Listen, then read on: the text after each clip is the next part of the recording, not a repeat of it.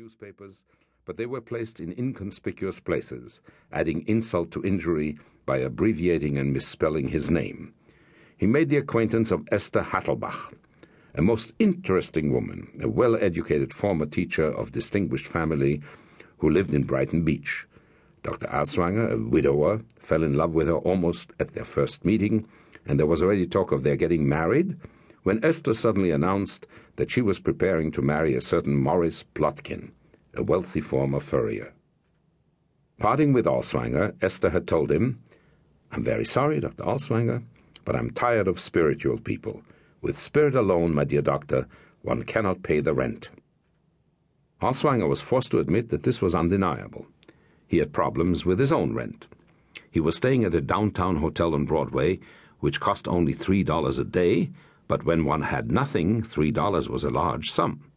He was now looking for a furnished room in someone else's home, which might cost him less, or perhaps he might get room and board in exchange for giving Hebrew lessons. Other than that, Dr. Alswanger devoted himself wholly to his system of psychoanalysis, carrying about with him letters and newspaper cuttings attesting to his having helped a great many neurotic people in Palestine for whom no other method had worked. His therapy consisted of studying aloud with the sick. They discussed traditional moral legends and tales and selected Hasidic writings, and he instructed them in techniques to build self-discipline and willpower. However, in the first place, as a tourist, he was not permitted to take any gainful employment in America. In the second place, who knew of him here? He merely had a bad reputation. That Boris Makova had generously invited him to his Seder had given Alswanger renewed hope. New possibilities opened up. Perhaps he might meet some rich and influential people there, or even a woman he found attractive.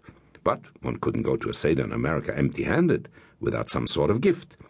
The welcome invitation demanded unwelcome expense. Since Dr. Alswanger had a mane of black hair which he wore in the Polish style, his sideburns and mustache had to be trimmed, so he went to a barber for a shave and a haircut. His dinner suit was creased and had to be sent out for pressing after he had removed a spot on his right lapel with an entire bottle of stain remover especially purchased for the purpose. At a florist, he bought a bouquet of roses for Madame Makova, but he picked them up too early and had to keep them fresh in a glass of water in his wash basin.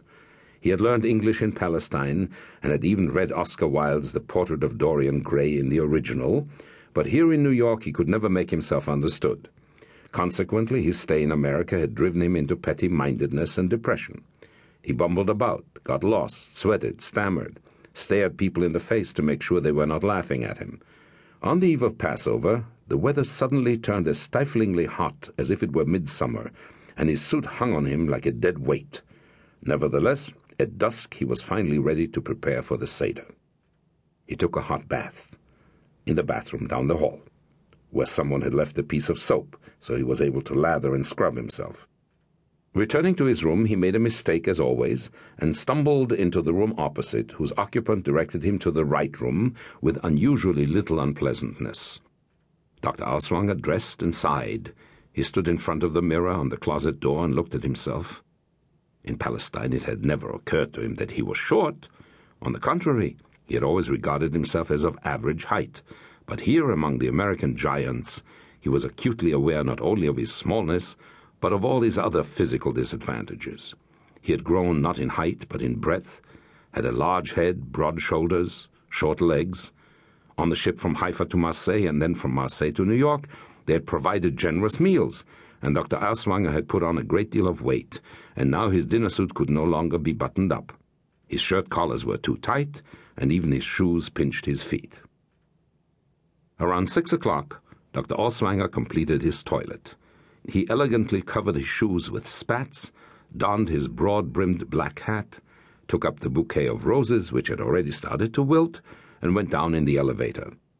Like himself, Boris Makova lived on Broadway, but uptown, not downtown. So while it was indeed the same street, to get there he had to take the subway. And as though one train were not bad enough, he had to change lines. Alswanger had asked directions, but everyone had given him different information. One had advised taking the BMT, another the IRT. A third suggested he go to 8th Street, and a fourth to 14th Street. Dr. Alswanger elected to walk to 14th Street. He had spent